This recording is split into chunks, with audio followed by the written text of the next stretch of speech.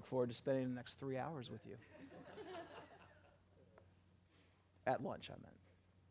So, all right, let me get set up here real quick, and then we will get going. Let's go to the Lord in prayer first. Father, we thank you for your word. We thank you for the desire you give us to study it, to know you more. I pray that this morning that you will open our hearts and our minds to understand what your word has to say regarding this passage. And I just pray, Father, that you would speak through me. I am not trained in this. I am far from perfect in this, Lord, but you are. So I pray that you would speak, use me, and that it would touch the lives of those here, and that they would take it and talk to people about it in their own lives. And I pray this in Jesus' name. Amen. All right, well, take your Bibles. Turn to 1 John chapter 2. Today we're going to look at verses 1 through 6. Now, while you guys are turning there, I'm going to do a short review. As you know, I taught through 1st, 2nd, 3rd John many years ago in our Sunday school class. So I've kind of decided to, whenever the need arises, I would just sermonize, if you will, those Sunday school lessons, and we can go through them again. Probably, if you're honest, you probably don't remember everything we talked about, which is good. It's good to remind ourselves about these lessons and these points and these precepts that are taught here. So before we go through this passage, I'm going to do a short review of chapter 1 because there's so much time that passes between the times that I teach. So first of all, when we look at chapter 1, John is the author. You know, that's not a tough thing. But he's writing this letter as a response to false teachers that have come into the church. We call these teachers now Gnostics, but back then they weren't really called that. They were just false teachers. They were spreading false doctrine throughout the church. So he began this letter by communicating his position, first of all, as an apostle and, more importantly, even an eyewitness to Jesus' ministry. He offered his testimony to the reality of Jesus, his death, his resurrection, all those things that he said were real, things that he saw, that he's able to actually talk about. And he has a unique authority to do so. Now, this was important because he needed to refute the teachings of these false teachers. So what were these teachers teaching? Well, here's just a few things. They taught you cannot know God, that's impossible. They taught that God didn't create the world, that it just happened to him. It just came out of him without any kind of control. They taught, and this is the one people tend to remember, that matter or your flesh is evil, but your spirit is good. So anything you do in the body, sin-wise, doesn't really matter, doesn't really count. It kind of gave them a license to sin, if you will, okay? And that finally they taught that Jesus was only a spirit, that he was not, and that he was not God, okay? So all these false teachings are going along and confusing the church there. Now, John countered all this by declaring that God is knowable in as much as he has revealed to us in Scripture, okay? That he created all things through the power of his hand. That man is completely sinful, flesh and spirit, and that his acts are sinful. And finally, he taught that Jesus was fully God, eternal, Messiah, sinless, fully God, again, fully man, and Redeemer of those who believe from the penalty of sin. He can do that because he is fully God and fully man. He can be that. Now, John not only taught that Jesus was a real man with flesh, but that he was also God, which gives him the power in the cross to save men, okay? Now, last time we spoke, we looked at verses 5 through 10 back in chapter 1. And it's been a while, so we'll spend a few minutes talking about these specific verses because in a larger context, they go with the passage today, okay? Now, the best way to understand this passage is to read it a little bit out of order. So that's how we're going to do it this morning. John here is contrasting a true believer from a false believer, okay? So let's read first back on chapter 1, and we're going to read these verses 5, 7, and 9 in that order, which refer to a true believer. So I'll read that for you. This is the message we have heard from him and declare to you. God is light. In him there is no darkness at all. Verse 7. But if we walk in the light, as he is in the light, we have fellowship with one another, and the blood of Jesus, his son, purifies us from all sin. In verse 9, if we confess our sins, he is faithful and just and will forgive us our sins and purify us from all unrighteousness. Okay, now we're going to read verses 6, 8, and 10, which refer to a false believer. If we claim to have fellowship with him, yet walk in the darkness, we lie and do not live by the truth. Verse 8, if we claim to be without sin, we deceive ourselves and the truth is not in us. And verse 10 says, if we claim we have not sinned, we make him out to be a liar and his word has no place in our lives. The first thing John declares in verse 5 is that God is light and that in him there is no darkness at all. This was different than the God that the false teachers were describing. Their God contained both good and evil. You ever seen that yin and yang thing? That's sort of what they believed. There was both darkness and light in God. John refutes that.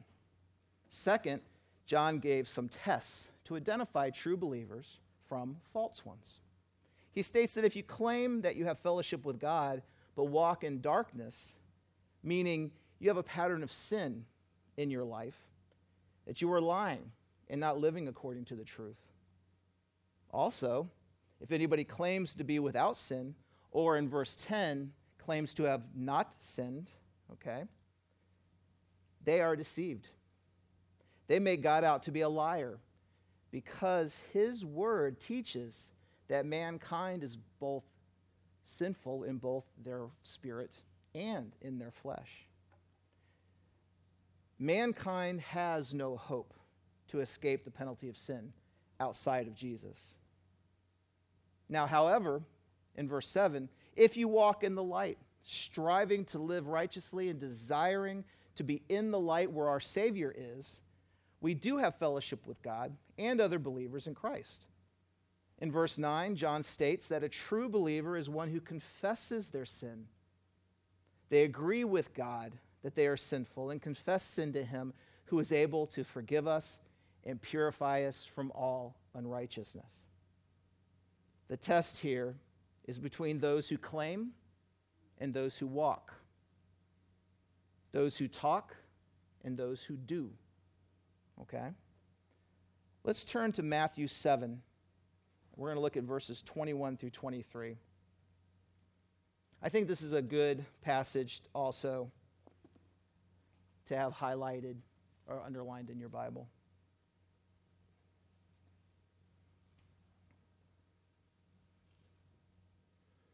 (21 through 23) of Matthew 7 says, "Not everyone who says to me, 'Lord, Lord,' will enter the kingdom of heaven, but only the one who does the will of my Father who is in heaven.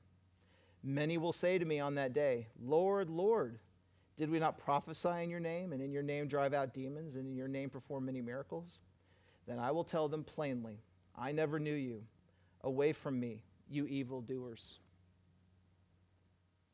The reality of our salvation, and it's funny because we talked a lot about this during our Sunday school hour too. The reality of our salvation is evidenced by our walk. Jesus said,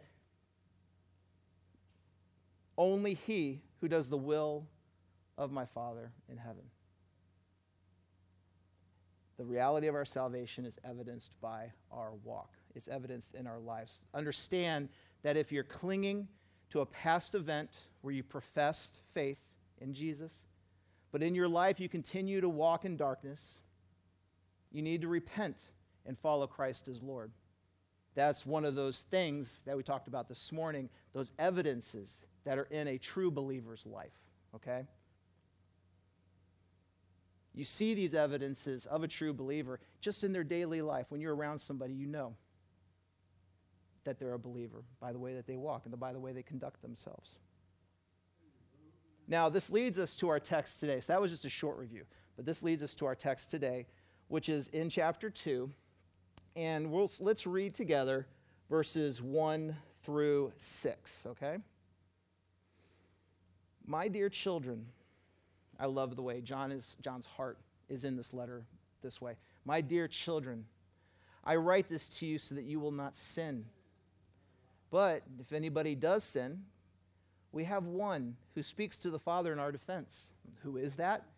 It's Jesus Christ, the righteous one. He is the atoning sacrifice for our sins, and not only for ours, but also for the sins of the whole world. We know that we have come to know him if we obey his commands. The man who says, I know him, but does not do what he commands is a liar, and the truth is not in him. But if anyone obeys his word, God's love is truly made complete in him. This is how we know we are in him. How do we know? Whoever claims to live in him must walk as Jesus did. This is clear, and that's what we're going to talk about today. The first part of verse 1, which some people look at that verse, that little first part of verse 1, and go, what in the world is he saying? But it's actually the conclusion from verses 5 through 10, okay? Remember the verse, Darren talked about this morning, verses, chapter headings, those kind of things are not inspired. So sometimes they put them in an opportune place. In those verses earlier that we read, John taught that a true follower of Christ does not continue living a sinful life. Let's read verse 1, but only the very first part of it again. My dear children, I write this to you so that you will not sin. So again, John starts off this section with the statement, my dear children. And this just demonstrates his love for them. He uses the same phrase 7 times in this short book as he's talking to his body. This is the way a pastor, now he wasn't their pastor. He oversaw all these churches. But this is the heart of a pastor. This is the heart of the leader of a body, is that he sees people and thinks of them almost as children as they grow in the word. He is tender with them like you would be with a child as you're trying to explain things to them. But then next he drops this on you. I write this so that you will not sin. And with all that was said in verses 5 through 10 back in chapter 1, the conclusion is, do not sin. The word here that John uses for sin is to miss the mark, okay? So you ask, what is this mark? It's the standard that's set in Scripture. Some examples of this are the 10 Commandments, with the exception of the Sabbath. I think we can all agree. The commands that are given by Jesus in the Sermon on the Mount is another example. And there's much, much more in Scripture. But not sin? Is this unrealistic for John to command? Because take it, that was a command. That wasn't a suggestion. I hope you don't sin. You probably shouldn't sin. He says, do not sin. That is a command. So why is he telling us this? Is this unrealistic for him to say? And no, it's not. It's not unrealistic because a true follower of Christ does not walk in darkness, does not have a consistent, prolonged pattern of sin in their lives. Rather, a true believer understands this as an encouragement to what? To live righteously. A true believer is acutely aware, we talked about again this morning, is acutely aware of their sin and relies on God's strength as he sanctifies him. We need to understand that we are no longer slaves to sin and can, with God's help, stop the consistent patterns of sin that have entrapped us our entire lives. There is freedom from these sinful patterns in Christ. But we must understand that Sin is the enemy, and it disrupts fellowship with God and fellowship with other believers.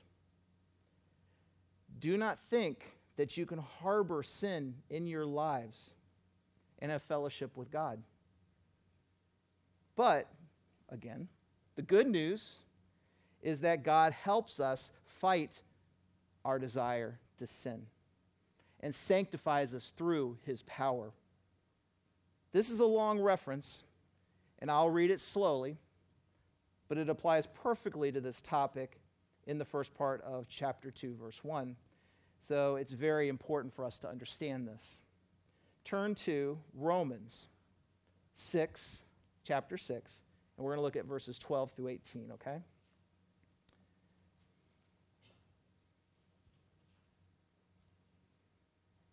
My biggest decision was where to trim this off because it's so good. Okay, let's go ahead and read this. Therefore, do not let sin reign in your mortal body, so that you obey its evil desires. Do not offer any part of yourself to sin as an instrument of wickedness, but rather offer yourselves to God as those who have been brought from death to life, and offer every part of yourself to him as an instrument of righteousness. For sin shall no longer be your master, because you are no longer under the law, but under grace. And just stop here for just a moment. And as you read this through, it shows a complete commitment. It's not just a halfway commitment. It's a complete commitment. A slave wasn't halfway committed to his master. He must serve his master. Let's move on. And this is the example that Paul's going to use here, starting in verse 15. What then? Shall we sin because we are not under the law, but under grace? By no means. Absolutely not. Don't you know that when you offer yourselves to someone as obedient slaves, you are slaves of the one you obey? Whether you are slaves to sin, which leads to death, or to obedience, which leads to righteousness? But thanks be to God though you used to be slaves to sin, you have come to obey from your heart the pattern of teaching that has now claimed your allegiance. This is wonderful, you have been set free from sin and have become slaves to righteousness. Intellectually, that's interesting, but to your spirit, it should give you great joy that you aren't slaves to these sinful patterns in your life anymore. It's a wonderful and a challenging passage, and we'll leave it there, and we will look forward to Darren teaching through this in 2 more years, all right? But I challenge all of you all the time to continually examine your life, okay? Ask yourself, do I feel more comfortable with my sin or with God? If we are more comfortable with our sins, the answer is to turn from that sin. Repent. This is the message that needs to be always taught in the gospel. Repent. Turn aside from doing that. You confess it to God. Begin by obeying his word and following him as Lord. Stop rebelling against the Lord. And in humbleness, turn to him in obedience and walk in the light. Scripture is clear about this. You don't have to turn here. I'll read it for you. James 1, verses 21 through 22. We just talked about this, but I wanted to bring it up again. Therefore, get rid of all moral filth and the evil that is so prevalent, and humbly accept the word planted in you, which can save you. Do not merely listen to the word and so deceive yourselves. Do what it says. Verse 21 turns on the word humbly. This is somebody who is broken over their sin, who comes to the Lord in repentance, not somebody who with pride says, I can fix this on my own. Okay? But what happens when we do sin? Well, John is going to talk about this in the next verses. Let's read. We're going to be in verse 1, but the second part of verse 1 and verse 2. I'll read this for you. But if anybody does sin, we have one who speaks to the Father in our defense, Jesus Christ, the righteous one. He is the atoning sacrifice for our sins, and not only for ours, but also for the sins of the whole world. Now in verse 1, this is interesting, the Greek grammar of the phrase, if anybody does sin, was written in a way that conveys the strong possibility that it would occur. The idea that John is conveying here is clearer when you put it this way. If anybody sins, and it will happen, we have one who speaks to the Father in our defense, Jesus Christ, the righteous one. Did you just have a little sigh of relief inside? We can't approach it that way. We can't look at this and approach it with that manner of thought. That, oh, there's a loophole. We love loopholes. We need to understand the impact of sin in our lives and stop taking for granted Jesus' sacrifice and his work as an advocate. Yes, he is those things. He is that. He is our advocate. We can't take that for granted. This is what Paul is saying. Does that mean we just continue to sin? Some people actually said that's the way Christians lived.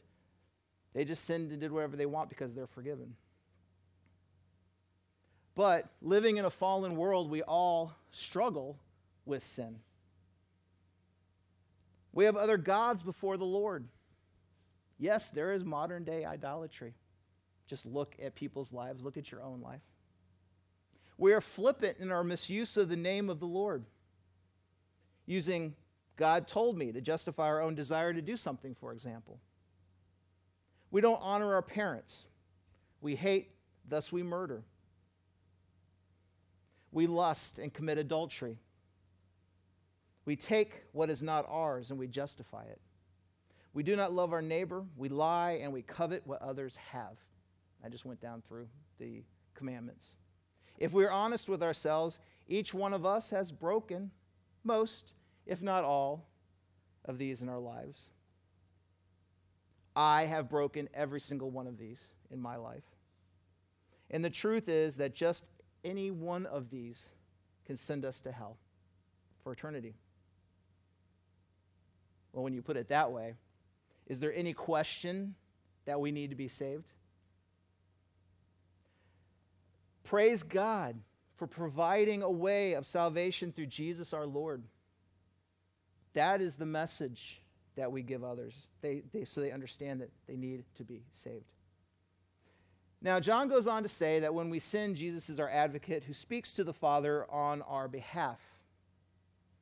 So since we have Jesus as our advocate defending us when we sin, what should our attitude be regarding sin? We should view God's judgment with sobriety and respect. We should remember how much was given for our redemption. We should take sin seriously and not play around with it or try to get as close to it as we can. Edging close to that like a little kid, getting closer and closer to it. The free gift of salvation that God gave us cost Jesus dearly. Yet because of his love for us, he endured the torture and the cross.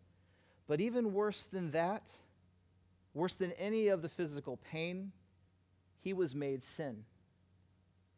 2 Corinthians 5:21 says, God made him who had no sin to be sin for us, so that in him we might become the righteousness of God. John MacArthur states regarding this verse, all those sins were charged against him as if he had personally committed them, and he was punished with the penalty for them on the cross, experiencing the full fury of God's wrath unleashed against them all. It was at that moment Jesus cried out with a loud voice, saying, my God, why have you forsaken me? It is crucial, therefore, to understand that the only sense in which Jesus was made sin was by imputation. He was personally pure, yet officially culpable. Personally holy, yet forensically guilty. But in dying on the cross, Christ did not become evil like we are, nor do redeemed sinners become inherently as holy as he is. Here's the good news. God credits believers' sin to Christ's account and Christ's righteousness to theirs.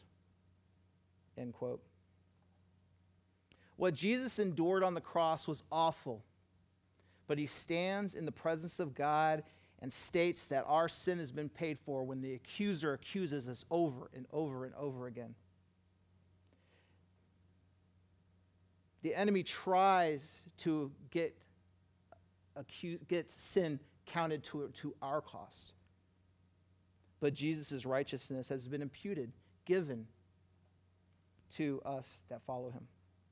The truth is that while inevitable, sin should be avoided in a believer's life. Now, we all struggle with sin, even though we are redeemed. However, we are no longer slaves to sin. I think that's an important thing for us to really realize, that we don't have to sin. We're not obligated to do that. If someone is a slave, they have to do what their master commands them to do. When someone is not saved, their master is sin. And when we are saved, sin is no longer our master. This kind of helps sometimes when you wonder what in the world or why in the world people do what they do. The people in the world, the people that are unsaved, are slaves to sin. They don't have the same mind. Sin to a believer should not be taken lightly. The goal to live a righteous life needs to be of utmost importance. We have many, many things in our lives that we count as important. Is that one of the ones on that list for you? Is it on the top of the list? The price of our sin is costly, and Jesus paid such a high price for our salvation. Do not treat it lightly. Do not take his grace for granted. Verse 2, he is the atoning sacrifice for our sins, and not only for ours, but also for the sins of the whole world. We learned in Hebrews many years ago that Jesus is our great high priest. He is God and man. His sacrifice and blood he shed means that our sins are forgiven. So let's look together through Scripture and see what it says about the sacrifice that Jesus made. First, we are all guilty of sin against God. James 2:10 says, "For whoever keeps the whole law and yet stumbles at just one point is guilty of breaking all of it." The standard is very high. So if we stand on our own before God, what did you think the sentence would be? The sentence would be death. Romans 6, verse 23, the very beginning of it says, "For the wages of sin is death." Some say when they stand before God, he'll see that they're such a good person, they did so many good things, that they'll just let them in the door. God will let them in the door. However, even the best sinners that have done all the wonderful things that they say they do, they can't enter the kingdom of God on their own merit. It's impossible. In fact, it is blasphemous pride to even think this way, because it discounts what Jesus paid on the cross. It discounts his sacrifice. The truth is that the only way to the Father is through Jesus Christ. John 14:6 says, Jesus answered, "I am the way and the truth and the life. No one comes to the Father except through me." There are not many ways to God, as is taught in this world. There is one. Jesus intercedes with the Father on the basis of his own substitution for sinners in sacrificial death, which paid sin's penalty fully. This met the demands of God's justice. Now, verse 2 speaks to one of the most critical doctrines of the Christian faith. This is at the very center of God's redemptive plan. This is propitiation. Your translations may use the word, like the NIV does, atonement. The term propitiation means appeasement, or satisfaction. Christ's sacrificial death on the cross satisfied the demands of God's justice, thus appeasing his holy wrath against sin. Let's turn to Romans 5. I'm going to go to Romans a lot today. Romans 5. We're going to look at verses 10 through 11.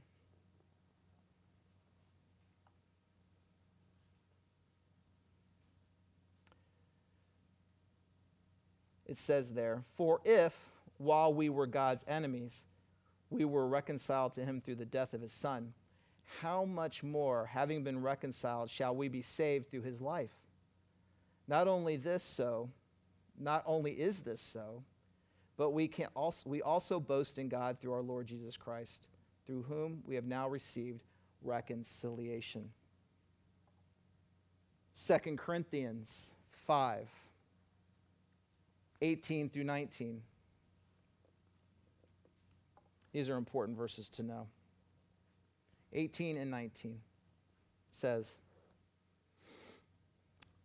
"All this is from God, who reconciled us to himself through Christ and gave us the ministry of reconciliation, that God was reconciling the world to himself in Christ, not counting people's sins against him. And he has committed to us the message of reconciliation." It's a wonderful message.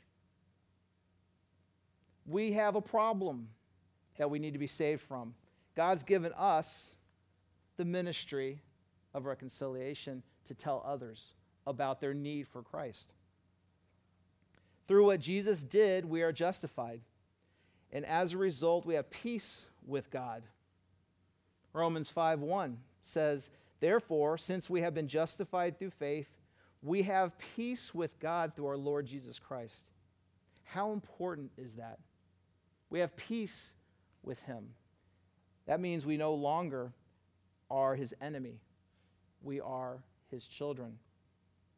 The Father's predetermined design and acceptance of his Son's sacrifice as payment in full for our sins answers the dilemma of how he can be both just and the justifier of the one who has faith in Jesus. Let's turn back again to Romans. We're going to look at chapter 3, verses 23 through 26.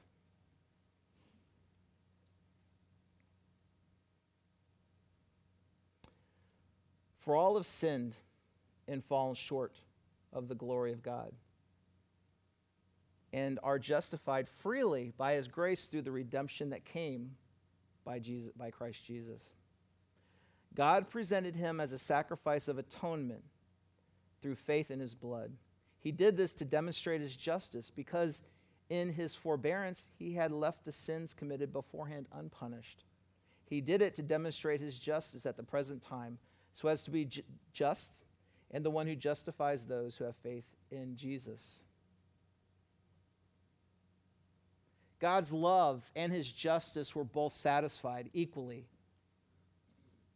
when he accomplished redemption through Christ Jesus. 1 John 4:10 says, "This is love, not that we loved God, but that he loved us and sent his Son as an atoning sacrifice for our sin." This is a wonderful message. It really truly is, and that we need to share with other people. Jesus is both the believer's defense attorney and the perfect propitiation for our sins. That twofold truth is central to the gospel. So John commanded us not to continue in sin, but reminded us that Jesus is our advocate when we do. He reminded us that Jesus is the atoning sacrifice for our sin. But does this cause us to sigh in relief and take sin lightly? I hope not. Absolutely not, in fact. It is the understanding of the awfulness of sin and the determination to avoid it in our lives that marks us as followers of Jesus Christ. When people look at our lives, they see that we don't have the desire to live a sinful life. We have a desire to avoid it. When we sin, we hate it, and we confess it to him. We don't want to live a life where we cuddle up to our sin. John states, and this is actually really great when you're studying 1 John, he actually states his purpose for writing this letter in chapter 5 in 1 John, chapter 5, verse 13. He says, I write these things to you who believe in the name of the Son of God, so that you may know that you have eternal life.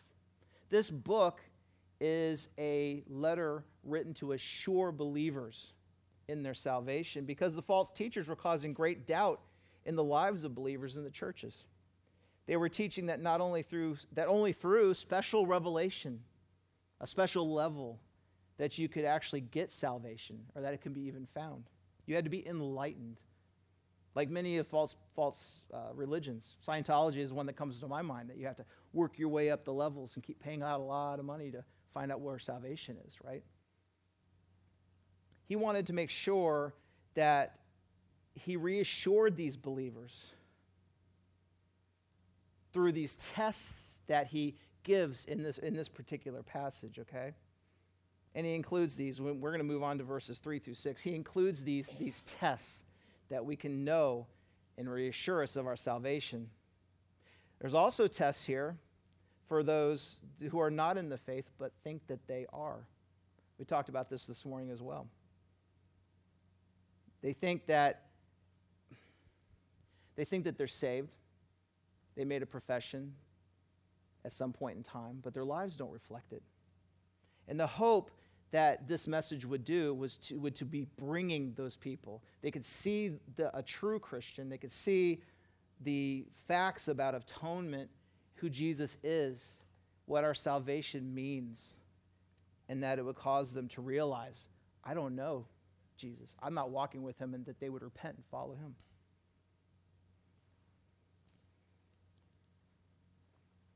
There's also tests here that help the church to be able to spot false teachers by looking at their lives as well as what they teach. So often we look at false teachers by only what they say and what they write. We don't often look at what their lives reflect. We can see, sometimes it's easy to see both, but sometimes it's only easy to see by the way that they live. Let's look at verses 3 through 6.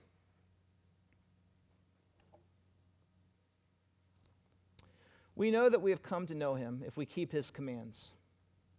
Whoever says, I know him, but does not do what he commands is a liar, and the truth is not in that person. But if anyone obeys his word, if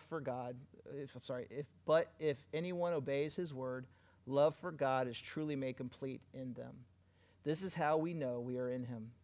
Whoever claims to live in him must live as Jesus did. A true Christian's life will demonstrate obedience to God's commandments. That's the first test, if you will. As Christians, it is very important to have reassurance of our salvation. This assurance gives us joy and it gives us peace. And here is our peace, that we were enemies of God, but now, because we are redeemed through Christ, we are at peace with him, as we spoke about earlier. In contrast, without assurance of our faith, there is doubt, uncertainty, and fear. We can have assurance in our faith because our salvation is not up to us to hold. John 10, verses 28 through 30 say, I give them eternal life, and they shall never perish. No one can snatch them out of my hand. My Father, who has given them to me, is greater than all. No one can snatch them out of my Father's hand. I and the Father are one. This is Jesus speaking, in case you didn't know. But Scripture does instruct people to examine themselves. Many believe that since they made a profession years ago, walked an aisle, accepted Jesus in their heart, as we spoke about this morning, that they are good to go. They've punched their ticket. They have the fire insurance. However, when you read Scripture and you study it, you come to the conclusion that while our salvation may have been at some historical point in our lives, the evidence to whether this was a true conversion is in our current life. Verse 3 says, "By this we know that we have come to know him, if we keep his commandments."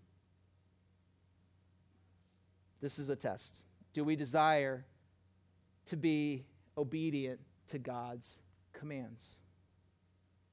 The belief that once saved, always saved is dangerous when people hide an ongoing life of sin behind it. Never be quick to apply that to somebody when their life doesn't reflect anything, doesn't reflect that they're following the Lord.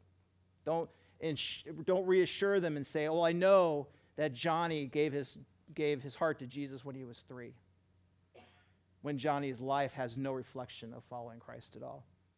That's a terrible thing to do. Now, I want to be clear here that I'm not teaching that you can lose your salvation. What I am teaching is that there are many who think they have a saving faith, but their lives do not reflect it. True salvation cannot be lost because it is held by God himself, as we read just a minute ago. But you must examine your life. Turn to 2 Corinthians 13:5. And I actually want you guys to mark this in your Bible. And by the way, we have little booklets, I think, still up front that say examine yourselves on them that are based on this. Give you all a second to get there. This is going to be 2 Corinthians 13:5.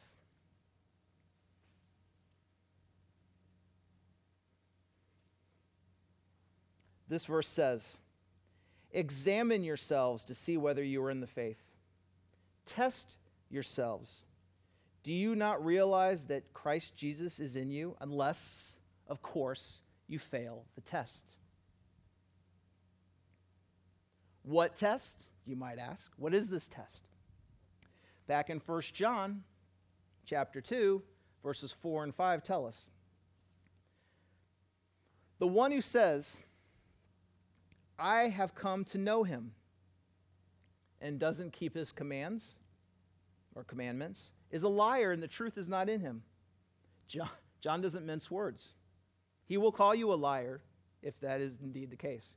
"But whoever keeps his word, in him the love of God has truly been perfected. And by this we know we are in him." Well, when we look at these verses, the measuring stick is obedience to his word. Many people, as I was listening to the conversations this morning, many people desire to not go to hell. But they don't want to change what they're doing. Somebody told me, and forgive me for whoever told me this, that they want to be where God is, but at the same time they claim that God has died. You know? And so people just want to avoid the punishment, but yet still continue their lives the way that they live them. If we keep his commandments, it demonstrates that we belong to him, that we are at peace with him, and that we are in the faith. So why in the world are we so lax in our study of God's word then? Do we think that if we don't know what his commands are, that we will not be responsible for them? If the measurement is obeying God's commands, then the next step is, what are those? And that is so important.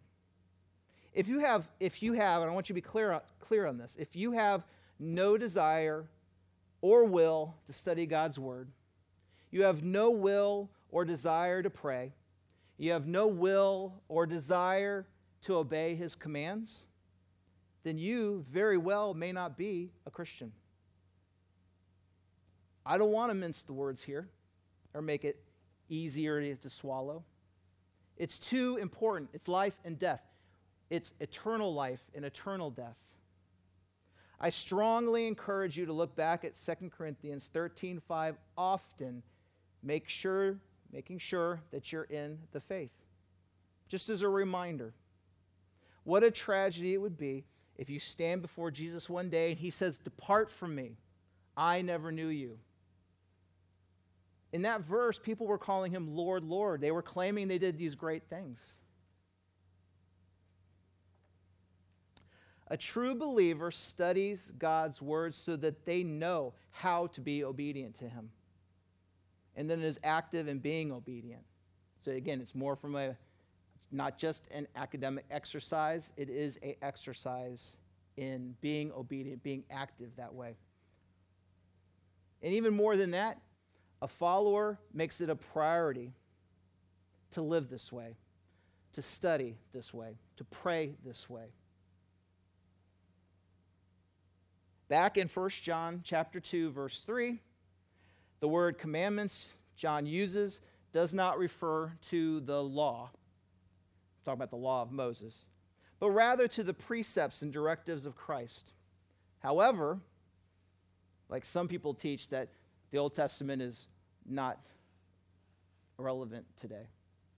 They're completely wrong, because the moral and spiritual precepts that the Lord Jesus himself taught were very consistent with those revealed to Moses in the Old Testament. It's almost like Jesus might have been there when he gave that. How do we know what these are? Well, we study his word with the anticipation that the Holy Spirit will teach us what those precepts and commands are and how to apply them to our lives. Always pray before you study Scripture. Always ask the Holy Spirit, please teach me. Don't ever think that you've obtained some kind of level. Humbly come before his word, apply it to your lives. Jesus wants followers who grow through learning his word. Our salvation, while occurring in some point in time, we are justified at some point in time, is only evidenced by our current life. People can see the sanctification that God is taking us through the trials, how we handle that, how we handle temptation, how we talk, we act, what we say, what we turn people to when they're having a conversation. But the first of these evidences is obedience. I always think about one of the biggest traits of Jesus' life was his obedience to the cross, which is, if you didn't know, was the worst way you could die. How can we prove that we know God, that we follow Christ as Lord? It's through our obedience to his commands, especially when they come at a cost. Sometimes we're all ready to go, ready to obey him, until it costs us something. Now, we are not putting the believer here back under the law, but it's a leading trait of a genuine believer's life that they are determined to do the will of God, regardless of the outcome. In this world, that is. Christ walked in obedience, and his meat and drink was to do the will of his Father. Thus, his life in us as believers must be manifest in obedience to the will of God. People see Jesus in us through our obedience to his will. They see we're different. The believer has his heart set on obeying the Lord and doing his will, though often he fails, stumbles, yet he continues to aim at doing the will of God. For that is the nature of the new life. So many profess to know God, and it is a mere profession because their life doesn't manifest obedience. And the truth of the knowledge of Christ is lacking in them. They are deceiving themselves with perhaps an outward form of godliness.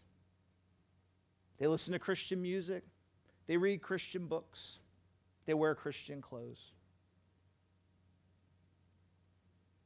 But they know nothing of the power of God working in and through their life. Some who live this way enter the church and deceive the flock. Their lives give evidence that they are false teachers. Some are easy to spot. Stephen Furtick, Benny Hinn, those people. Others are not. But when we know the truth of God's word, guess what? It is much easier to see when somebody is a false teacher or when they're a false believer for that matter. So what do we do when we know that?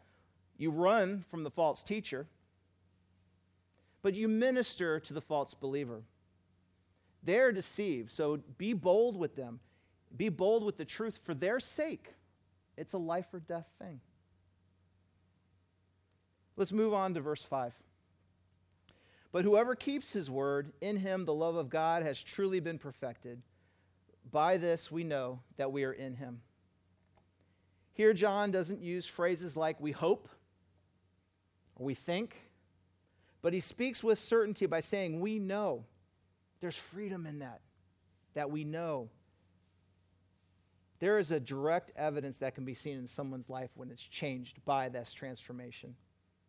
John is communicating this truth out in the open again to say that our faith is not something that's hidden, that we don't show to other people. We're not secret agent Christians. Instead, it is the saving knowledge of Christ that comes from being in a right relationship with him, and it's evidence to everyone that comes in contact with our life.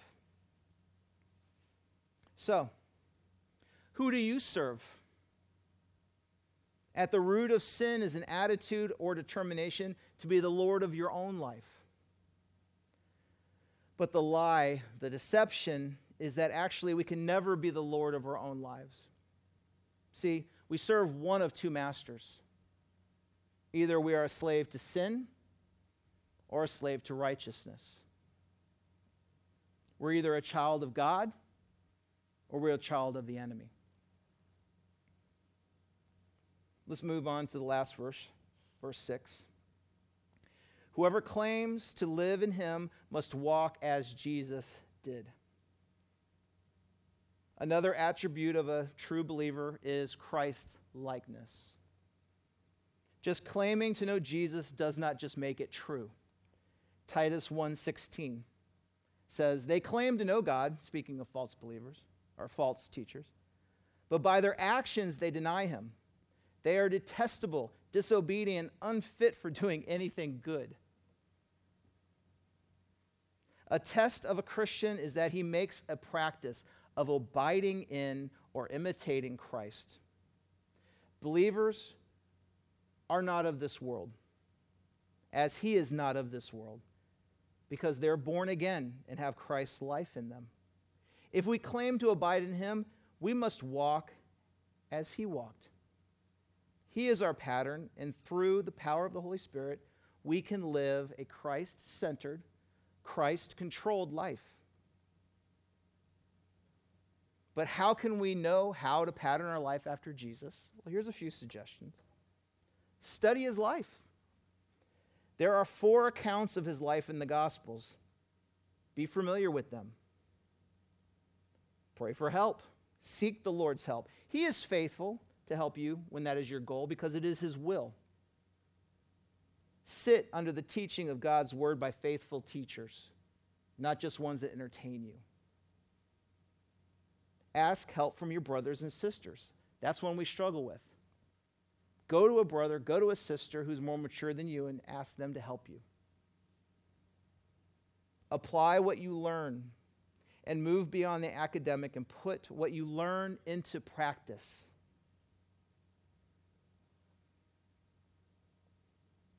We do this in so many other areas of life. A quarterback will do this for his team.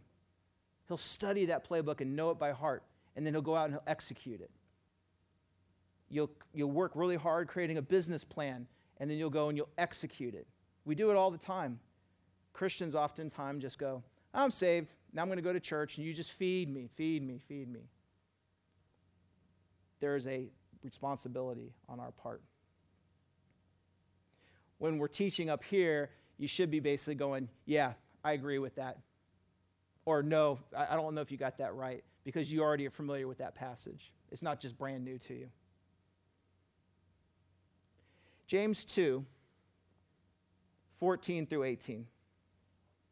I wanted to make sure we read this one because it's important. James 2, 14 through 18 says, What good is it, my brothers, if a man claims to have faith but has no deeds? Can such a faith save him? Suppose a brother or sister is without clothes and daily food. If one of you says to him, "Go, I wish you well, keep warm and well fed," but does nothing about his physical needs, what good is it? In the same way, faith by itself, if it is not accompanied by action, is dead.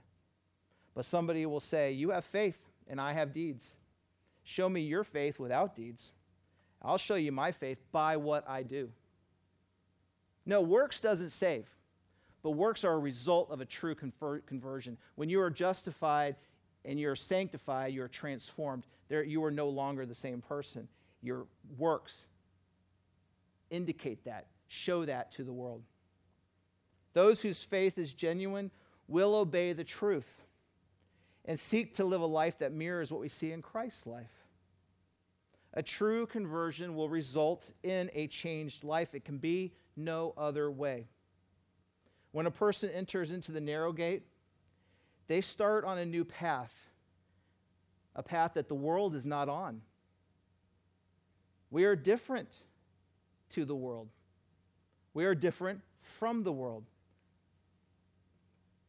Stop trying to be like the world. Cast that aside. It's not important. Confess your sin and repent of your lack of obedience. Follow the Lord and make that your priority in life. There is no other way to live for a true believer. Let's pray. Father, this is a challenging passage. It's because it takes what we know and says, now go and do it. Where's the evidence? Are you executing what I have commanded you in Scripture to do? Father, I pray that you would place on the hearts of all here a desire to know your word, to know what you say, to know what you've revealed to us about yourself, and to act upon that out of our love for you, our desire to do your will. Father, we will be with you far longer than we are here. So I pray that you would help us to understand that the momentary trouble that we go through here is not important, that the momentary riches, the momentary desires that we have here are not where we want to put our faith in. And I just pray, Father, that as we study your word, that your Holy Spirit would enlighten us, that would show us your precepts, that we would be a whole body of ministers that minister to all the people that are in our lives as we share the gospel with them. I thank you for the opportunity to speak this morning. I thank you most of all for your word and the sacrifice of Jesus Christ. I pray this in Jesus' name. Amen.